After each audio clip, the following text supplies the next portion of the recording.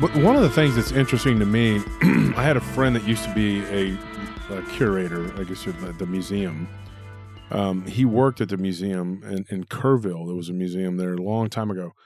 And he had worked there for a couple of years. And he was adamant that it wasn't haunted. It was a big old Victorian house from the 1800s that had been there for a long time. And he was like, there's nothing here. There's nothing here. I went in there with my brother and we walked around because he was a friend of ours. We went to go visit him or whatever. And I felt energy there really bad. Like not bad, like it was bad energy, but I felt it big time. Like I could feel it. And I was like, this place is absolutely crawling with energy.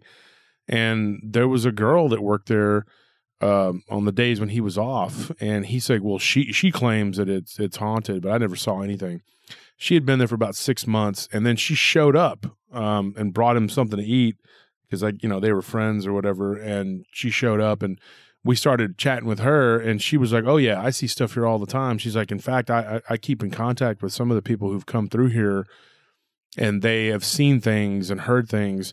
But yet, here was this guy, this friend of ours, who worked there for like 2 years, and was there 5 days a week, sometimes 6, and never claimed to have never saw anything or had anything happen.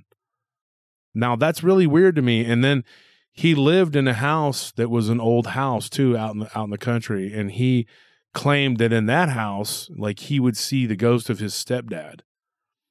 So it wasn't like he wasn't open to it at all. He just really did not believe that there was anything in that museum. He didn't feel it.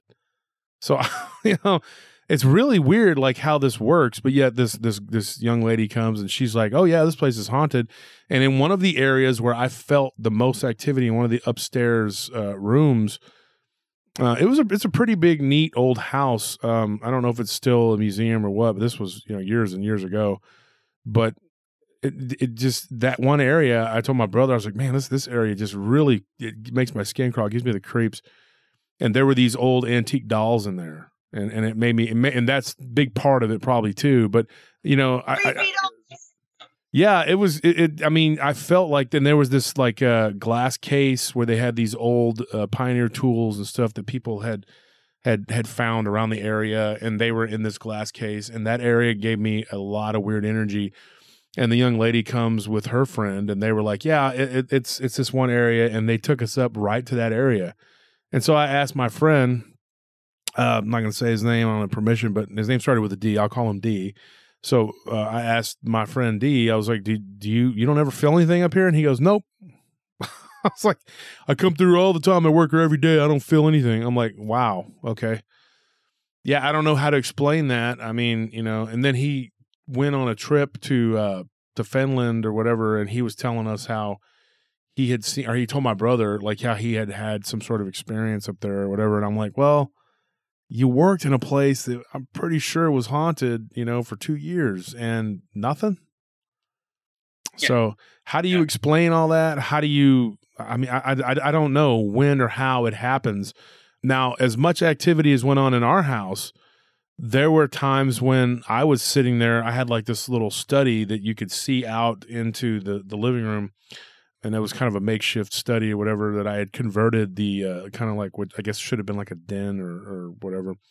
And I converted it into like a study so I could do research and stuff. And so I could see out into the living room, and a couple of my friends, we had these 2 couches. They were like an L, the most comfortable couches I ever had. And I swear it was a very comfortable place. But they were sitting there watching TV, and like, I guess something happened. They saw like a shadow go behind the entertainment center. I didn't see it. Like, I was sitting right there looking right at them talking. They both kind of jumped up, and I was like, "Whoa, what happened?" And I was looking dead on. I didn't see what they saw. So I don't know. Sometimes I think it's just a matter of perception, and then there were times when like there was like my couple of my roommates claimed that the coffee pot had moved, like it had moved and tumped over, and I was like standing right there. I didn't even hear it. And then I turned and I looked and I saw it spilled, and they were both like adamant that it had just happened. I believe them, but I didn't see it, and I didn't even hear it, which is even weirder. Like, how did it block me out? You know what I mean? Like, have you ever heard of anything like that? I think that it gets back to you, whether you are feeling it or not. Or I think that sometimes spirits, entities, ghosts, whatever you want to call them, energy, will show themselves to certain individuals when they feel it. I mean, it's not like okay, let's go into a place. You're gonna snap your fingers, and then suddenly, they appear. Um, it's like going into an investigation. Maybe the first time, you're not gonna. Most of the times, you're not gonna get a ton of evidence. Okay, but you go back to that location over a few, several times. Every time you go in there, whatever's in there is getting to know you a little bit more. So I think it opens the door for better communication. You're seeing or hearing things more so. Maybe that night, Josh, they just didn't, whatever was there, just didn't want to talk to you. So no problem. So, and again, it all depends on. I think again, we'll get back to the energy that's in the building or that people are experiencing at that time.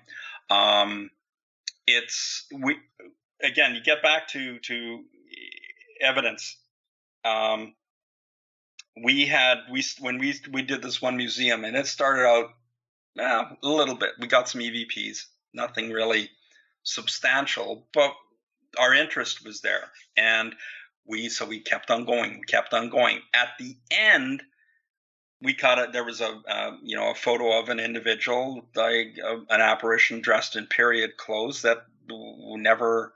I mean, that was pretty freaking phenomenal. So I think again, the more they know you or talk to you, I taught one of our friends of ours that goes out and does Sasquatch hunting and hunting. That's a bad word. Sasquatch investigating. Hunting is sort of like taboo. You're going to go out with your gun and shoot him. But he goes out regularly, and he does his tree knocks. He does his. He's got the scope to listen for sounds. He camps in the woods. He usually does this by himself, which is crazy. But it's again, he goes into locations repeatedly, and every time he goes into that, supposedly these hot spots, every time there's a little bit more of a communication. And again, whether or not whatever's there gets used to his smell and his campfire and everything else, or him being in that location, that maybe that communication or that connection is happening more and more than if it's just something out of the blue, right? I think that's happening a lot.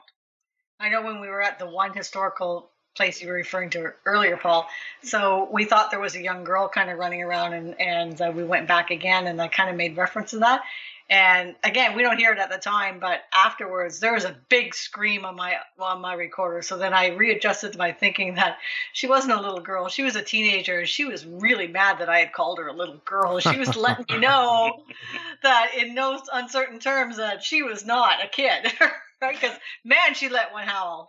Yeah, just like, we did this studio, and you got a lot of individuals around, and we're setting up and just doing all sorts. I'm going, and I'll send that to you too. And it's the lights out, and we're all getting ready for the investigation, and you hear this yell, and there was 5 of us in this room. So if we had heard that yell when we were there, we would have reacted to it, and nothing happened. So we didn't hear it. No, and so that's another. It was cool like one. It was trying to scare us. It was kind of like, oh my God, I'm here. Well, or we tell them, make a noise. Here's this recorder with a light on. Yell into it, and you let us know you hear it. Well, guess what? It did, but we didn't hear it at that time. So yeah, I think it's all relative. It really is. And do you guys have you seen apparitions, like full on apparitions, during the course of your investigations?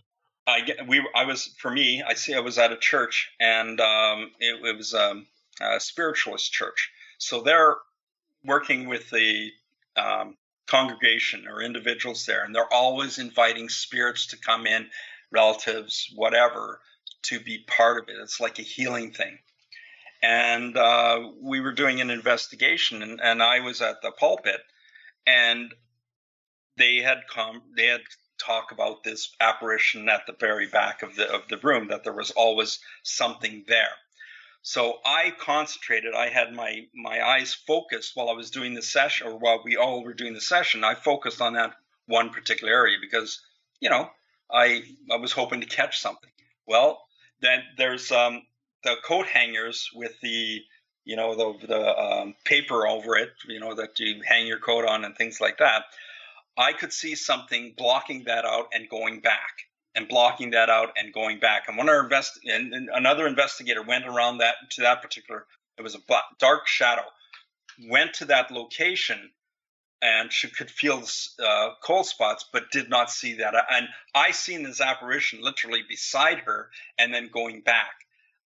So for me, that was, other than my father, this was my first apparition.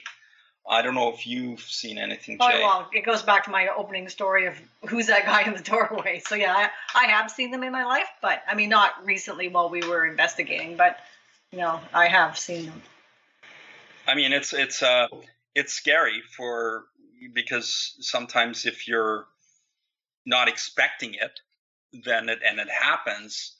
It's kind of cool. One of our, again, it's Glenn, that the guy that is our magnet for adventure. He was in an old psychiatric hospital, and he's an actor, and so he's got some downtime. So he gets to go into the various creepy different locations, and while they're waiting for set and everything else like that, he's walking around with a video recorder or other light to take some photos, cameras, and things like that. So this one time he took he was looking down the hallway, and he caught an actual shadow figure come in and go out at the very end of this hall. So I think that's like one of the gold things that we're always looking for.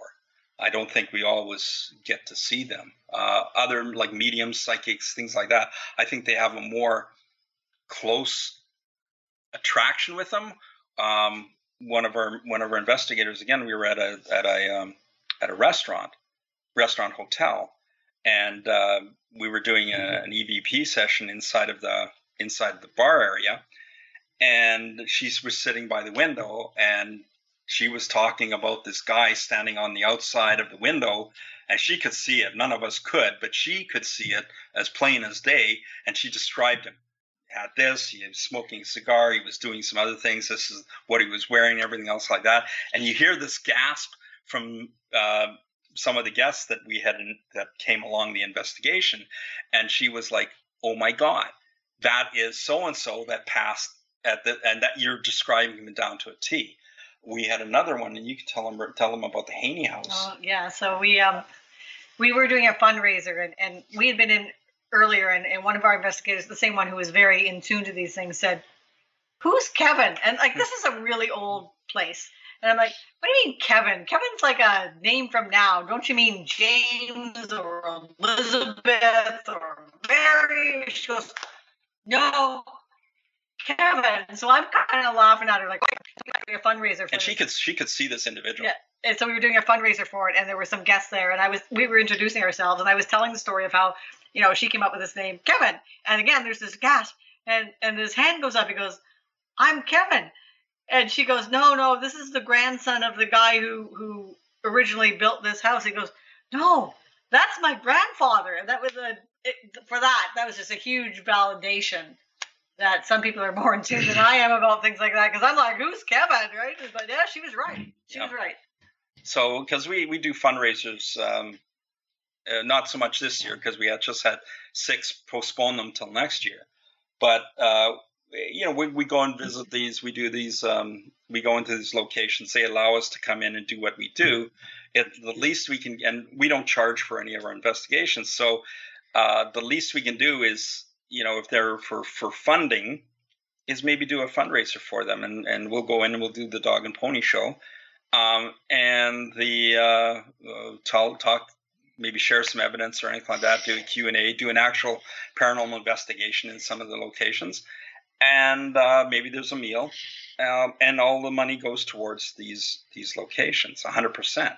So it gives them a new coat of paint, or pays the salary of somebody or whatever. Don't care, as long as it helps them out in some way. We're doing a fundraiser here next Friday at a theater here that's has not been able to open, period. It's a theatrical place. They have not been able to open because of COVID, or because they usually have productions and everything else in this place. This is the first time that it's sold out in 2 weeks. And again, 100% of the proceeds go to the theater. And again, it helps them out during a difficult time. So and that's really going away from the shadow figure story. But hey, you were talking about individuals knowing that, like your waitress that came in and talked about somebody there. Well, we had this same theater, is the caretaker there that was always there. He knew them by name. He's retired now, but he always had these conversations with them more than anybody else going into that particular theater, because he had been there so long that he had built up this relationship. So rather than being afraid and running out the back door, his idea was just to have a communication with them as to the best of his ability. Somehow they communicated their names. One of them happens to be Mary, and c'est la vie. And so we asked him, we said, well, what's Mary about? And he said, well, she always sits in one particular location in the balcony level. And yeah, we went up there with we did a session up there with an SLS and a K2 meter. And yes, we got intelligent interaction. We got EVPs from there. So yeah, Mary's around there. But we said, when you pass, when you die, and theater was very, very important to you, where would you like to be? Where would you be if you're still on this earth in a different plane? Wouldn't it be this location? Wouldn't it be that you want to come and you want to watch theater and you want to watch live and you want to be part of the entertainment and still enjoy it? It's like we had this bar down there. It's called the Irish Heather, and it's exactly what it is. It's an Irish bar, and same thing.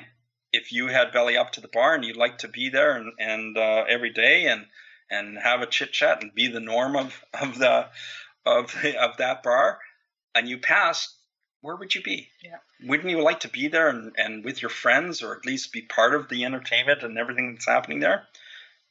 I would for sure. Yeah. I had asked what they'd like to drink, and the voice came back, Glenfiddich, on my audio. I'm like, okay. There you go. Yeah. So yeah, it's movie studios are magnets, theaters are magnets, bars are magnets. It's like whatever you enjoyed in life seems to be where people like to hang out.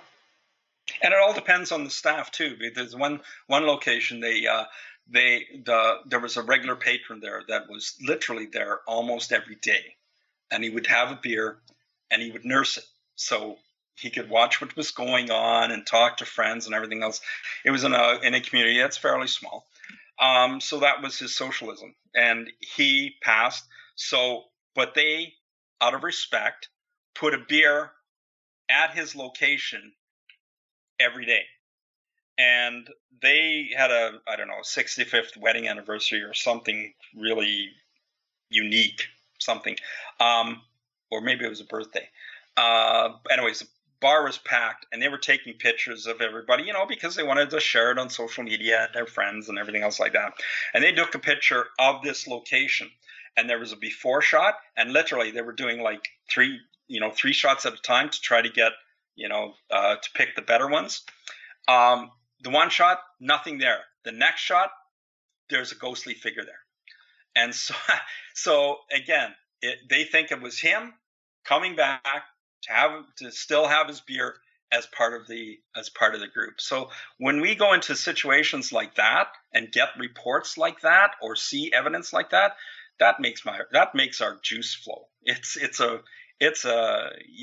why you continue doing this thing, is because it makes it so interesting. because you never know what you're going to get when you go into an investigation, regardless of where it is. Regardless if it's a Sasquatch investigation, and the stories and the locations and actually going there, going to places and seeing if there's anything, or going off to or UFO stories and listening and watching the passion of people talking about them. That's pretty incredible stuff. Have you guys dealt with a couple questions here and answer in whichever order you want? Do you ever deal with anything Dogman related? Do you know what that is? Yeah, we do, but no, it's not prevalent in this neck of our woods. No, I think that's more southern than up here. Really, I don't think we've ever come across that story wise. What about alien abduction? Oh yeah. Janine's been probably. She's got her own story about that one. I have some time differential things that have happened to me. I'm not necessarily saying alien abduction, but I've had time encounters. I don't know whether either you, Josh, or Anthony have had them where time just goes missing or time does some weird things to you. I'll give you one quick story. Niagara Falls, 1980-ish. I'm there with three girlfriends who happen to be sisters. Italian. Yeah, they were. It's kind of the 80s. I got the big hair. We got the Camaro. We got the whole thing. So anyway, we get to this one point, and this voice says to me, "Get the girls out of the way. Step off the curb. You're going to get hit by a car, and you'll be all right." And time fragmented for me. It went millisecond by millisecond by millisecond. And at that point, I had no control over what was going on with me, except that I stepped off the curb. I threw my arm out. I pushed the girls back. They were like, "What the hell are you doing?" This car came around the corner. It hit me. I was pushed back on the sidewalk. I landed on my tailbone. It was sore for, maybe a week, but I was fine. And to this day, I don't believe that experience was necessarily tied to me. I think it was tied to the sisters, but somehow it spoke to me to get them out of the way. But it's never happened to me since. But it was the weirdest thing because it time just slowed down to a fraction of a second while this was happening. So maybe that's a possibility for alien abduction, is the same time dilation, missing time that people have, and then they get snippets of what has transpired. And sometimes it takes a lot of pulling to get that story out of them, or to find out exactly what happens, because they seriously can't remember it all. Yeah. Well, I remember going up to visit my parents one time, and it would take me about 2 hours to get to this small town where they were living when I was living in Toronto at the time. And I'd do the same route all the time. I'd go up, I see this guy who was building a boat in his driveway. I'd get to this small town. I'd stop at McDonald's. I'd get a pop. I'd hang a left, and I'd head off towards the small town. Only this one day I don't. This one day I go up the road. I see the guy with the boat. I never go to McDonald's. I never get the pop. I'm suddenly all the way down the highway, and I have no recollection of getting from point A to point B. And I'm thinking, well, that's weird. Was I daydreaming this whole time? Was I thinking about something that was going on that was just, keeping my mind occupied? Except that in this 2-hour trip, when I walk into the door at my parents' place, my dad looks at the clock and goes, "You're an hour early." I'm like, there's no way in hell I could do that drive in an hour, but apparently I did. So that day, I have no idea where that time went. So that's another kind of weird time experience I've had. So so that might be part of the story for alien abductions, is that they're missing that time, and possibly they're thinking that way.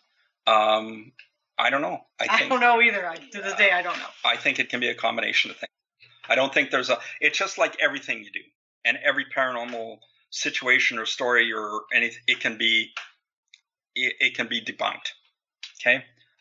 It's the same with unless you've got physical evidence to show it. And here we go back to that physical evidence thing. But it's always going to be show me.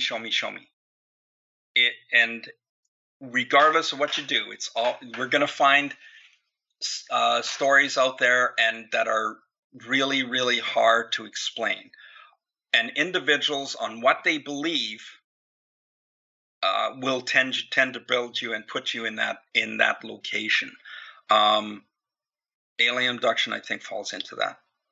Well, no, all paranormal falls into that. I think it all depends on the individual. I really do. It could be just something they ate that day and it just disagreed with them. I don't know. I don't know. I mean, personally, I haven't been, but we know people that have. I have a story of time, I guess. There a couple things I can say about that. One, I can say whenever I was working downtown, running a nightclub, and it was a hip hop club, there was quite a bit of violence that went on. And one of the things that I remember, I believe it's called Satori. Trying to look it up, see if that's the correct term. Are you talking about the phenomenon where your perception of time changes? Yeah, it's like a kind of like when athletes get that where they're in the zone. Is that? Yeah, and you get into it, and like I have a lot of friends that are in the fight game. Some guys that are coaching now. We're all a little older now. We're not the fighters we used to be, but well, I am. They're not. I'm just kidding. Seriously, I'm very modest. No, there's some guys that I'm still friends with, and they coach and they box and they do things. I coached boxing for a while. I did a lot of different things, and I boxed and I wrestled, did all kinds of stuff. But one of the things I learned, like I'm really quick for a big guy. I'm very quick, and one of the things I had a friend that was a shaman. He was into Buddhism, and he was a very shamanistic person. He was, it's hard to explain. He was Christian, but he was Buddhist by philosophy. And he believed that he was very spiritually in tune. He believed that I had mastered an ability to slow down time for myself, and that it made me move quicker through time, and others were moving slower. Now, that was his theory because he had seen me work the mitts and do some different things, as we call it in boxing. And he'd seen me. He was like, you're huge. You're 300 pounds. You know, at that time I was about 320, you know, and he was like, and you're very fast. I mean, it's very unusual to be that big and be that quick, like a middleweight, you know. And he said that it was a spiritual thing. He goes, you're doing a spiritual thing, and it comes naturally to you, and you actually are able to slow down time. And when he said that, it resonated with me because I do remember many times getting into altercations. And I remember just moving and able to I've always been a very accurate puncher, and I don't waste punches. And that was one thing I never really got winded. Even being a big guy, I really didn't get winded much. And my punches usually counted. And I have a friend whose name is Arash. He owns a bar. He's a good buddy of mine. Owns a restaurant and a bar. And we used to work out together and hit the mitts all the time and work the bags. And he would always talk about he was a technical fighter, very technical in the way that think of Ken Norton, you know, like the way Ken Norton would fight. He was very, and I always would kind of tease him how he'd fight up on his tippy toes, and he would make every punch count. And if you look at the guy, you would think, oh, this guy's not that good of a fighter, but he was so technical in what he did. And one of the things I learned over the years, I would always tell people, they would ask me where my speed came from. Well, it came naturally. My grandfather was a fighter, and he was very quick. But I did kind of grasp onto what my friend David had told me once. He said that you're slowing down time. You're literally doing it. You don't even know you're doing it. And he said that some people know how to do it, and it's a manipulation of the spirit. You know, the spirit controls the body, you know, or the mind, and the mind controls the body. It's all connected. And I remember multiple times getting into fights with 2 or 3 guys and moving around them and landing punches on them, and it almost felt like it was just fluid. I was just moving, and it was almost like they were standing still. And I was able to just like remember microseconds of action, like it was a long drawn out full minute, you know. And when I go back and I remember these things, like I remember each punch, and it was like, it's weird, you know. Almost like when you're watching a movie and you'll see these scenes where they'll slow it down and you'll see the guy's face getting hit. I mean, I literally would have flashes of that. And one of the things I learned over the years too, I would tell people, they always say, oh, there's always somebody bigger and badder than you. I don't believe that. I never believed that when I was a fighter. I don't believe it now. I believe that it's anybody's game any day. I believe that it's a time. It's not a man. There is no man that's bigger or badder than me. There is no man that's out there that's just going to kick your butt. There's a time when you're at your weakest and a Girl Scout could kick your butt. You know what I mean? Like after a big meal, you're really lethargic and you're walking out in a parking lot. I had a buddy. He was a tough guy. He was 6'6". Weighed 330 pounds. He was a monster. He was just one of the strongest people I ever met. He's in prison now. He's been in prison for a long time for getting into a fight and killing somebody, you know. So, but he was walking out of an Olive Garden. He just stuffed his face with the endless pasta bowl. This is a true story. And literally, he tried to help this girl that was getting into a fight with her boyfriend. And he said he went over there kind of like, you know, didn't really want to, you know, whatever. And the girl started beating him up. And and it was like, he didn't really like fight back, like, oh, I'm going to tear her up. But his girlfriend just laughed because, you know, we knew this guy and I knew he was a monster and he'd worked for me for a year, you know. And I had sparred with him and he was a tough kid. And to the image of this girl just turning on him, because you know how domestic situations, a lot of times you go to help somebody and then they turn on you. She started just like giving him the business, man. And finally he had to like grab her and try to get her under control. And then she kicked him right in his jewels. And he was like, dude, I just felt like throwing up and laying on the ground. And I was like, this is a humongous guy. And I told him, I said, I'll say his name it starts with an M. And I said, M, you know, one of the things you got to learn is it's a time. There's a time when you're really, really sleepy, or when you first wake up, or after a meal, you know, or when you're at a certain point of inebriation, that you're no good. And it doesn't matter who you're fighting. You're going to be hard pressed to fight a 10-year-old. You just can't do it. And then there's times when you're clean, you're feeling good, you go in, you're at your fighting weight, and I have felt that. I just feel invincible. You could put 5 people in front of me and I'd smash them all. And then there's other times where I'm like, man, I feel terrible. And any human being on this planet could probably throw me down into a ditch and I just lay there. You know, and I think it's a time. I think time is very important and how we manipulate it and how we learn it. Now, when you learn that time, you know to pick your battles, you know, you become the master of that. You know, the Mayans were real big on mastering time. And I really believe that time is important as far as like knowing when to do things and how to do things and how to approach things. You know, and I was always very good at that, at getting the right time, you know, finding the right time to do what I needed to do and even manipulating the time, you know. And so I think that that's most important. And here's a short story I'll tell you. One time when I was a teenager, my mother had moved here to Austin. I wasn't yet exiled here. So I was a malcontent teenager, had some problems. So in my own old county that I lived in, I eventually was kind of asked to just leave, which was probably the most important thing. I just had to go. So this was when I was like a young man, and was driving to visit my mother. She lived in South Austin, and I was tired, but I needed to go see her and help her do something. So I had agreed to it. I always try to keep my word, especially to my folks. And so I was driving into Austin, and I got to around Runberg. Now, Anthony, you know where Runberg's at. Yeah. And right around there used to be a bowling alley, and I remember distinctly seeing Showplace Lane. It's not there anymore. Yeah. It's like an insurance building or something. And I look over, and I just thought, man, I'm so sleepy. And I closed my eyes on the interstate, on a very busy and dangerous interstate. Now, I'm going to tell you something. This is the absolute truth. I opened my eyes again, and I was near downtown, which is like 15 miles.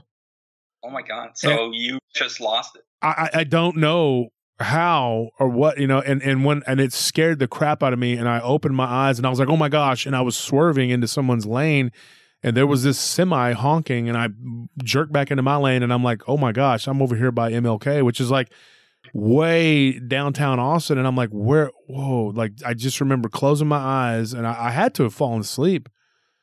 And then I opened them, and I was that far away. I mean, it's at least, 15 miles, right, Anthony? Yeah. That's an advanced level of sleepwalking, the sleep driving. The sleep driving, and I just couldn't believe it. And so then when I got to my mother's place, I told my Uncle Jaime about that. And he goes, boy, that must run in the family. He goes, because I've done that on a couple occasions. Oh my God. It was crazy because he was talking about driving from Elgin to Bastrop and falling asleep and not even remembering, just pulling in and going, whoa, getting to my Uncle Frank's place. And he goes, it's happened to me. So right when he told me that, I thought, wow. And now that's never happened to that degree again.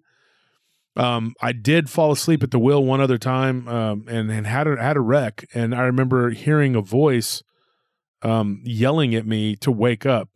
And it was like, wake up. And it just sounded like a male, like a young guy.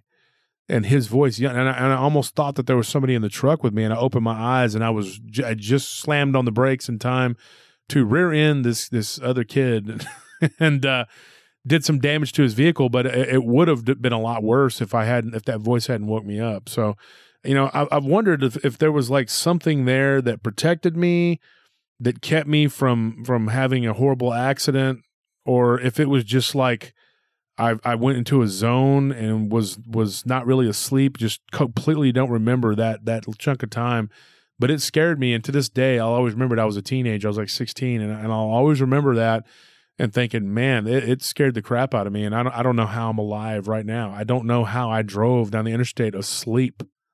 Wow. I mean, how did that happen? How is it even possible? I mean, part of you shut off and then something else clicked in? That has to be. It has to be. And was able to take over and be part of it, or something was able to be with you or take over your body, so to speak, and you're able to do that and go down the interstate and get to your place without you knowing it. I think that happens to a lot of people. A lot of people have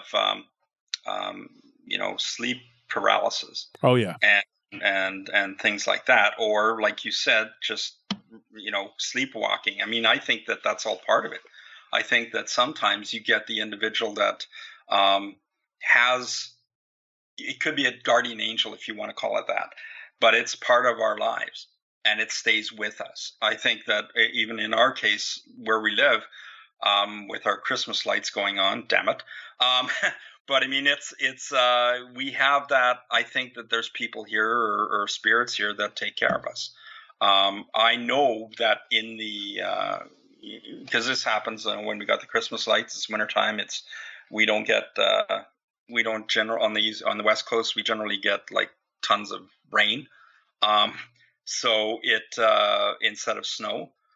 But I know when Janine has had a bad day at work or anything like that, because the activity will be substantially higher in the light situation than anything else. So in their world, they're talking, that's their communication, that it's going to be okay. That we're taking care of you. We're going to be there for you. Don't worry about it. And that could be the situation with you, Josh, is that when you did that drive, something else took over for you. There's no other way to explain it. Yeah, I've always wondered about that. Yeah, there's no other way to explain it. And that could be the lost time that people experience, that, we talked about the alien abduction. I think that it could be not necessarily aliens, it could be spirit. That manipulation. Oh, God, Lars, I got to get that out of my mouth. That they have that taken care of. That they're looking out for you and making sure that things are okay. Or if I get PM'd on stuff all the time where they're, I had this sleep and this is my dream and I've had this. I have to believe in what they're telling me. And I'll ask the different questions. I mean, my first one is, did something happen in your life that changed the way that might have caused this dream or this feeling or this situation? And it usually is. Whether it's good or whether it's bad, something traumatic has happened to that individual in order for them to experience or have these dreams or have this vision or have this lost time thing. That something has affected, and maybe, or it could be a passing, it could be a pet dying or leaving, and they, they love that dog and it's gone, and that's their only passion in their life is this dog, and it's affected them. So then it's going to affect how they sleep and how they react to things. And sometimes it goes a little bit beyond that then they start seeing things or hearing things, or in one case, having a song completely playing in their head, and it happens to be the song that used to be part of that person's that passed in their lifetime. That was their favorite song. So suddenly it's showing up in their life. Let me ask you guys a question about, you were talking about sleep. And I've talked about this on another episode of our show. There is a place that a lot of people, and since I've been and talked about this place and been on the show, it's called we call it the City of Darkness or the City of Night, because we don't really have a name. We don't know what to call it. But people will dream, and they will. It's a recurring dream, and they will go to this place that's in utter darkness, and the only light is like these yellowy or dull looking lights, and everything is kind of dim. You can see, it's not, but it's like it's always dark. It's always nighttime there. Do you ever get anybody sending you any messages about that or talking about that? A place where they go recurring dreams, just keep going. No, I'm wondering though. I mean, again, it depends on how you believe in these things, but I'm wondering whether they are perhaps starting an astral journey, and maybe it's not happening yet. Like, I keep trying to do it, but I can't do it. But I do know where my rope is, if that makes sense to you guys. Oh yeah, I know right? what that is. Yeah, I've been on my body many times. I know where my rope is, but I haven't made the journey past that yet. So maybe they're in that sort of state too, where it could happen, but it's not happening yet. I don't know. I do believe that it's astral traveling, that they will go to this place. But I mean, I've had many people. Most recently, my friend that passed away, I spoke at his funeral in the end of May. He was one of my best friends ever, and I didn't see him for a while. Like, I told my wife, I was like, it's not typical. Typically, usually when someone passes or crosses over, within a week or so, I'll see them. Now, what I mean is, I'll see them, and when I go to sleep, I'll see them. They'll come to me in the dream state, and that's very prevalent when people talk about seeing a deceased loved one. They'll see them in that dream world. It's less common for them to see a full-on apparition of them just in their waking day to day. I have seen most of my really close friends that have passed or relatives. I've been visited by them almost always. But that's amazing. Yeah, it's something that's always happened to me. And with my friend Willie that died, I mean, I'll just say his name. Everybody kind of knows who he was. His name was and Willie, we called him Taz, or Taco is one of his nicknames. But when he died, I didn't see him for a while. It was like over a month. And then I saw him, and it was once again in that dark city, that place that was dark. And what was really odd about it was he introduced me to this guy that he was working with. Like, he had a job. Now, that happened to another one of my friends, one of my best friends that had died. I saw him, and he had the same situation. He had a partner, and they were doing like a job, and they were working in that city, in this city of night, whatever. And so I asked, and apparently this city is not, from what I believe now, it's not just one location. Like, I think it encompasses the flip side of our world. Like, it is the spirit world. It is like purgatory type state, or whatever you want to call it, whatever name you want to give it. Because when I asked him where we were, he said, "You're in Port Lavaca." Now, Port Lavaca is here in Texas, and it's just down on the coast. It's not a very beautiful place or anything. It's just a port, and I was like, why are we here? And then he goes, well, I have a job to do. And so we were talking, and he introduced me to this guy who looked like he was Hispanic, like maybe he was Mexican. My mother's Mexican, I'm actually half. So, I mean, like, he looked like he could have been one of my cousins, And so we started talking, and he was very friendly, and he kind of disappeared and went, and there was a guy who had walked up to them, and his vehicle was completely smashed in. Like, the front end of the vehicle was smashed. It was gone. And my friend Willie was standing there, and we were conversating, and I just remember looking over, and I don't remember everything we were talking about, because he was just talking to me. And I got kind of distracted, and his friend that he had introduced me to was talking to this other gentleman. And then he walked back over to us, and I said, well, what's the deal with that guy? He goes, well, he just crossed over. And as you can see, his vehicle, obviously it was a driving accident, you know, and I kind of laughed because the guy didn't look like he was in pain or anything. And so then the guy came walking up and started talking to us while we were all standing there. And he goes, yeah, 1 minute I was driving and the next minute I'm here. And you could see the front end of his truck was like an accordion, like it had been smushed in. Wow. And so obviously he had just passed from a car wreck. And so I guess their job was to, I don't know, acclimate him or something. And so my friend, it made me feel good that I finally saw him and that he seemed happy. Well, I thought to myself, I said, you know what? I know that this is real. I said, I would like some sort of confirmation though, you know? And right before he could answer or respond, like he put up his hand and was trying to speak, but I couldn't hear. And then somebody was saying my name over and over again. And I woke up and it was my wife. And she's like, hey, you know, you need to get up. You need to go do your taxes today. I had to get to my hometown where my CPA's at. And she was like, you need to go see her to get your taxes done. And I'm like, oh my gosh, you're right. Okay, I got an appointment.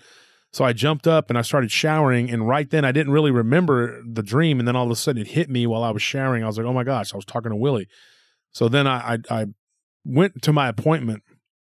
And I told my wife briefly about it. And then I jumped in the truck and we took off. And we got to my hometown, and while me and Anthony, now you can remember this, Anthony, I told you the dream before on the way over there. Yep. And then when we were talking to Sue, who is my tax lady for the last 10, 12 years, she said, I said, you know, we were talking about her son, Stephen, okay, because he was married to my cousin who also passed away back in December. And she was telling me how he was doing. And I said, how's your other son doing? I haven't heard from him in forever. What city did she say he was living in? Port Lavaca. Port Lavaca. Really? And she goes, yeah, he's living in Port Lavaca. I'm like, you know, it's a very nondescript place. It's not, there's no reason to ever. And when the last thing I had said to Willie was, give me some kind of a sign, you know, that I know that this is real and you're okay. When she said Port Lavaca, I was like, oh, it was like somebody punched me in the gut. And I looked over at Anthony and I said, you got to be kidding me. Yeah. And Sue's like, what? And I was like, I had this dream and that name came up. That's all I told her, you know. And she goes, oh, okay. Well, you know, she continued on about her son or whatever. And I grew up with her sons, you know, we played baseball together and everything. And so I left and I got out to the truck or whatever. And I told my wife, I said, you're not going to believe this. And I said, remember I told you that Willie was in Port Lavaca working, helping souls get acclimated, you know? And she was like, yeah. And I said, well, Sue just told me about her son living in Port Lavaca. I mean, what were the odds that name would come up, that it would give me the confirmation that I asked for? I mean, it was just so weird. I mean, like, you know, I don't even know how to describe that. You know, it's that's crazy. But here's the thing. Certain people will get their visions or their confirmation as to what's happening that way. There's I think there's other ways that that spirits or people that have passed that have been close to us or that we know try to communicate with us. I remember sitting at my grandparents' house up in northern Saskatchewan. For your listening audience, it's in the middle of Canada. I was there when my grandfather had passed. And my mom, there was 3 knocks at the door, but there was nobody there. Somebody went out and checked or anything like that. Then the phone rang 3 times, and my mom stood up and said, "Don't answer the phone. It's her father just calling or letting us know that things are okay. I've gone to another side."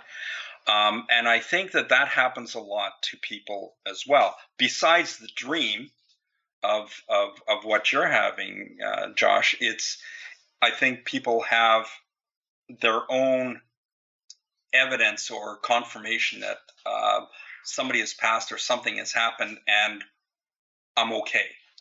That communication is there, especially if it's somebody or something that you were very close with. I mean, a very good friend or a relative that was really, really strong in your life, and it wasn't just like your mother, father, sister, brother. It was an uncle that was always out there throwing the baseball with you or something like that. If you have that connection with them in the real life, again, it gets back to my story about being in, going into a bar that you always liked and sat there. I think the same thing happens when the communication, the relationship is really, really strong with an individual, and they pass or die, and regardless of how that happens, you get that confirmation afterwards, or you see or you hear something that you cannot explain. I think that's really, really important. I think that happens a lot more than people talk about. Yeah, I think that everybody, I agree with what you just said. It's like everybody gets their own confirmation and everybody has their own. Another example that I would throw at you guys, and you can give me the feedback of what you think this is. My godson lives in Boulder, Colorado, and my former best friend, I'd say former, he's deceased. He died in 2011. Unfortunately, he was depressed and it was suicide. Really tore my guts out. And I've seen him a few times since he passed, and I was very upset with him for leaving the way he did. I understand that he had a lot of emotional pain and he was distraught, but I felt like a betrayal, when he did what he did. And I finally got to make it up there year before last and go visit my godson, his son. And so we hung out with him and we spent the evening, and we went to go eat dinner, and my wife met him and she was like, he's such a nice kid and he reminds me so much of my friend. And when we were at this park sitting there talking, it was me and my buddy Scorpion and my wife, and we were all there. And I could literally feel his dad's presence there while we were speaking.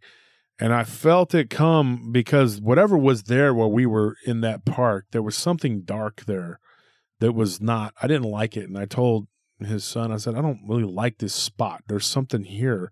But then I felt the presence of his dad, and I felt like it cleared the energy out a little bit, And I got the impression while we were talking, and I told my wife this, that he was traveling, that he was moving around and just kind of just doing what he always wanted to do in life, which was travel. He just wanted to be everywhere.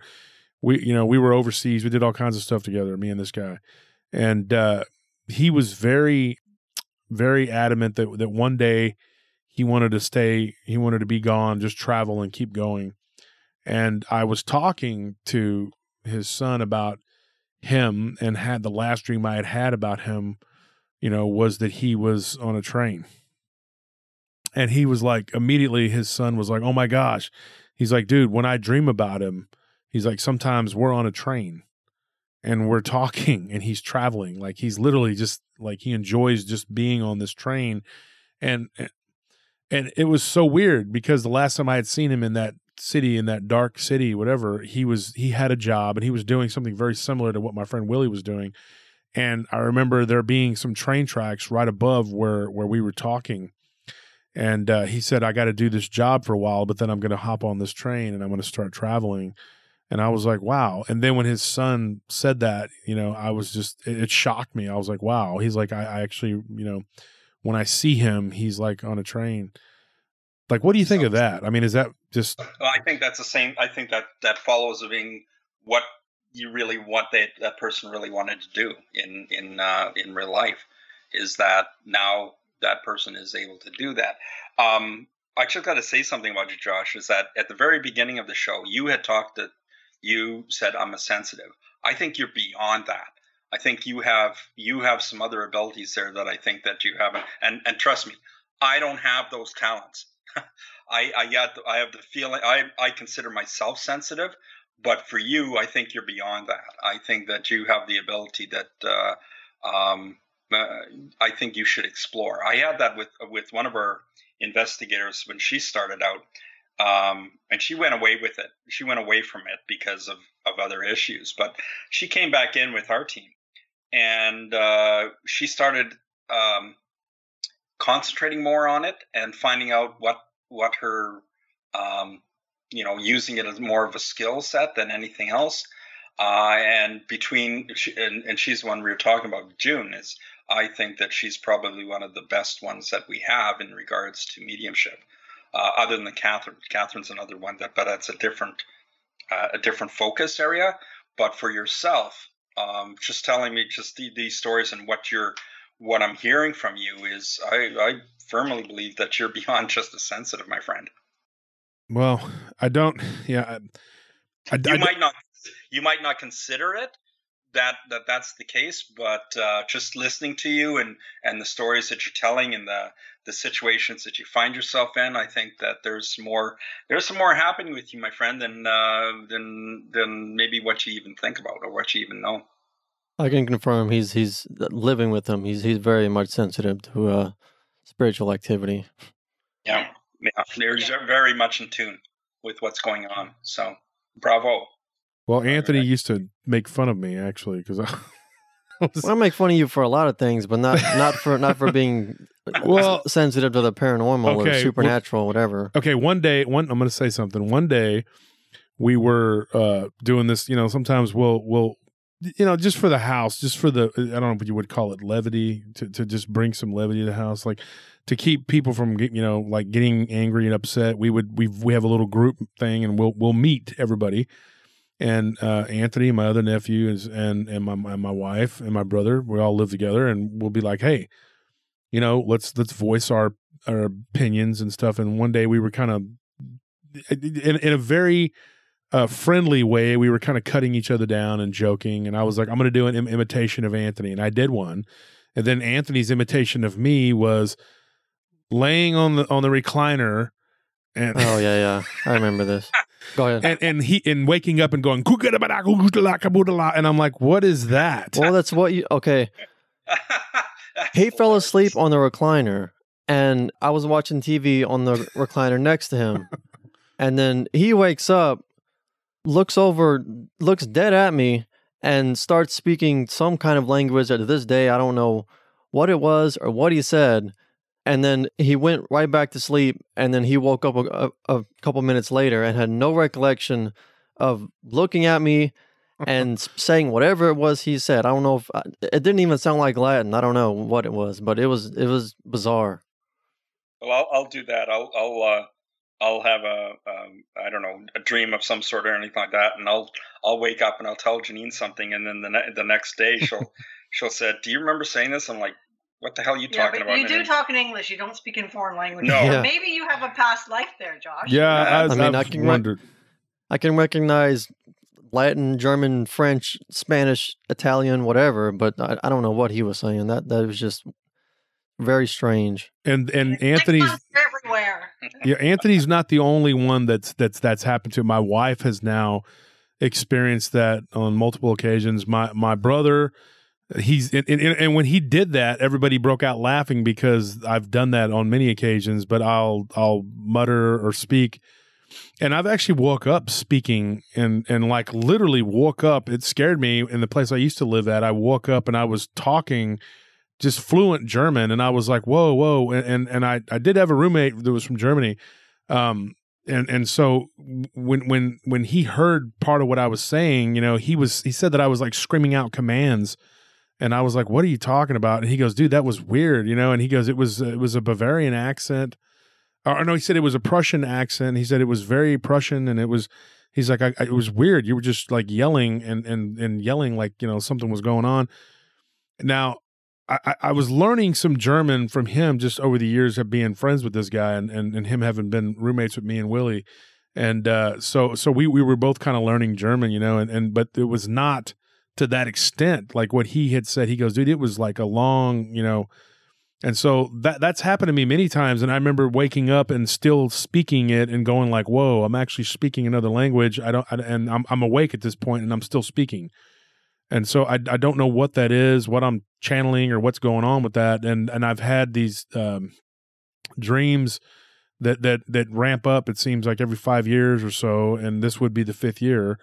That I start having these weird dreams, and I start having them like more frequently, and then it'll kind of die down again. And my wife has noticed lately of me flailing about and dreaming, and I don't know. I'm like in another place, another time. And when I speak, there's this language that comes up, and my wife's like, I don't know what it is.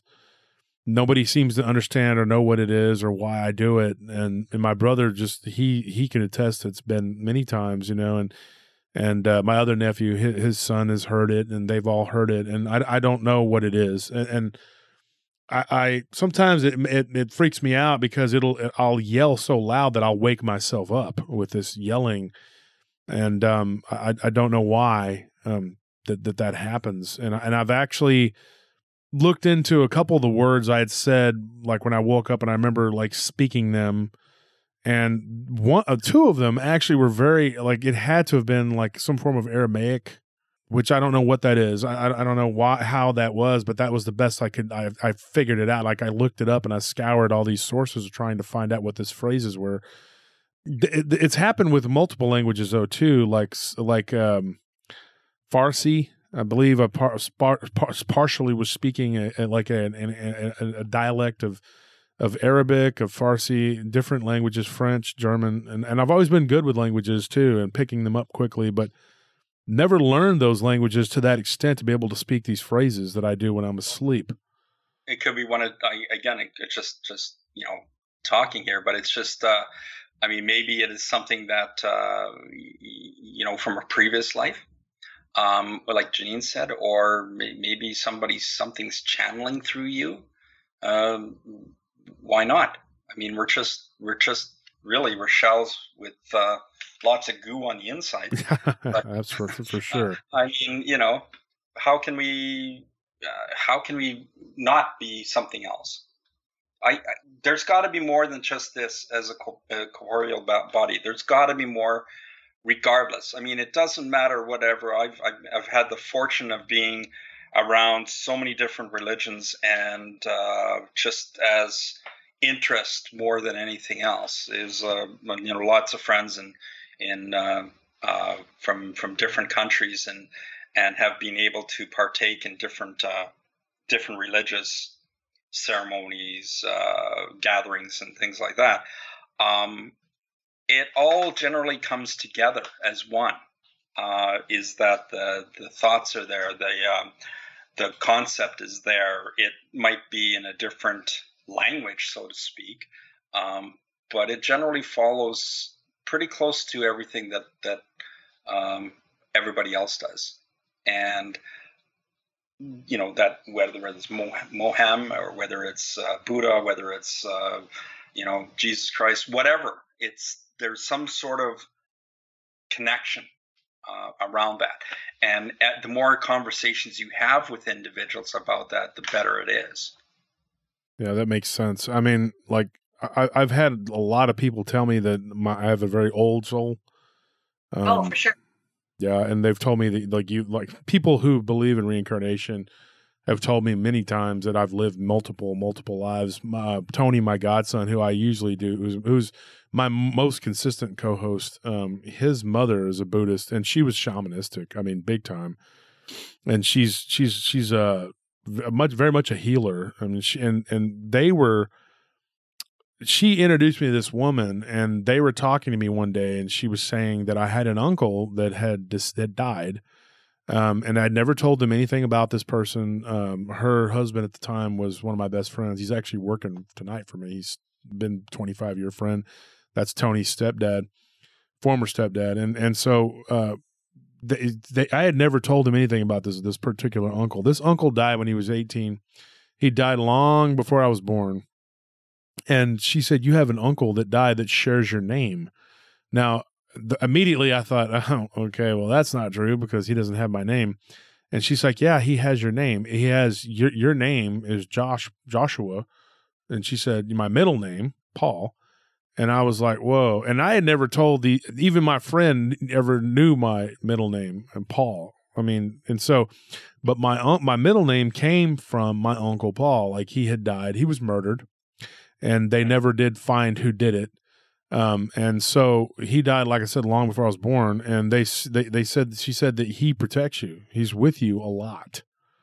And I believe that. I believe that it's got to be. I think that there's more than this. There's whether it's just you driving down the down the freeway. That's still a very interesting story, my friend. But it's. I think that we have our guardian angels, if that's what you want to call them, the spirits from the other side that interacts with us. Your corporeal beings, your ones that are from an alternative reality. I think it all becomes together as part of the paranormal field. And if anybody says no, it's not, it's this and this and this, they're lying. Yeah, I think that there's everything about everything that we do, and yes, we get involved in more the ghost hunting, sort of speaking, than everything else. But I think it is all connected, and I've had arguments with people saying, "Oh no, it's got to be this. This is," and again, we get to that. I believe or I don't believe.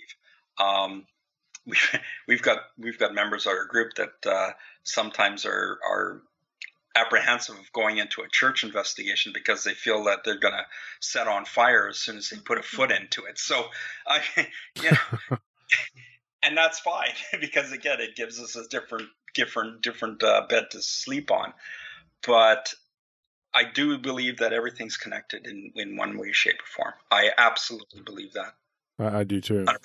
100%.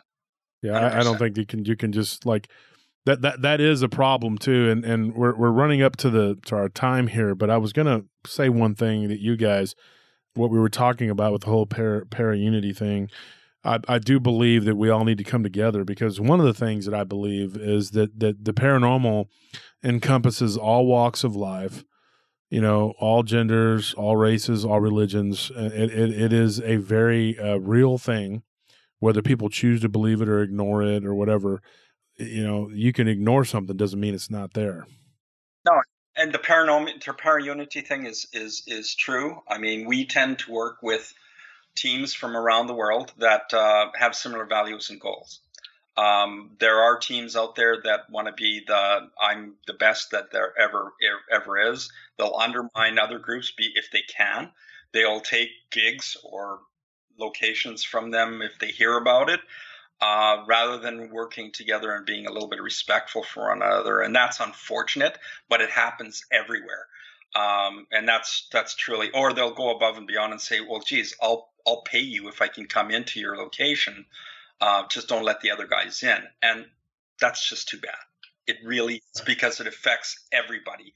Or going into a location and damaging it, or causing some sort of grief for the owners or anything like that. It just ruins it for everybody else. We're just curious. We want to find out what's out there. We want to explain it. We're not the biggest, the baddest, the boldest, but hell, we're going to be giving it a good time.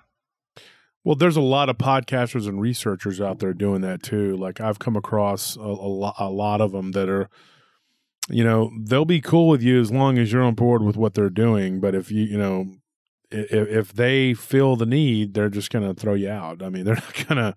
I've dealt with that quite a bit. I've had to learn the hard way from trial and error. And I went into this field when I first started this show, and I went in thinking I want to be friends with everyone.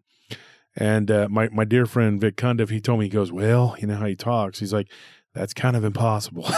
And I was like, I was going to find out for myself. I just wanted to try to be friends with everybody. And he was right. You can't do it. They just will not let you do it. There's going to be jealousy. There's going to be infighting. There's going to be people who are not going to be your friend, no matter how hard you try or what you do. There's going to be so-called researchers, so-called groups, so-called podcasters and other, people who are just not going to be on board with helping you or doing anything and even actively undermining you. That's just part of the nature of this business.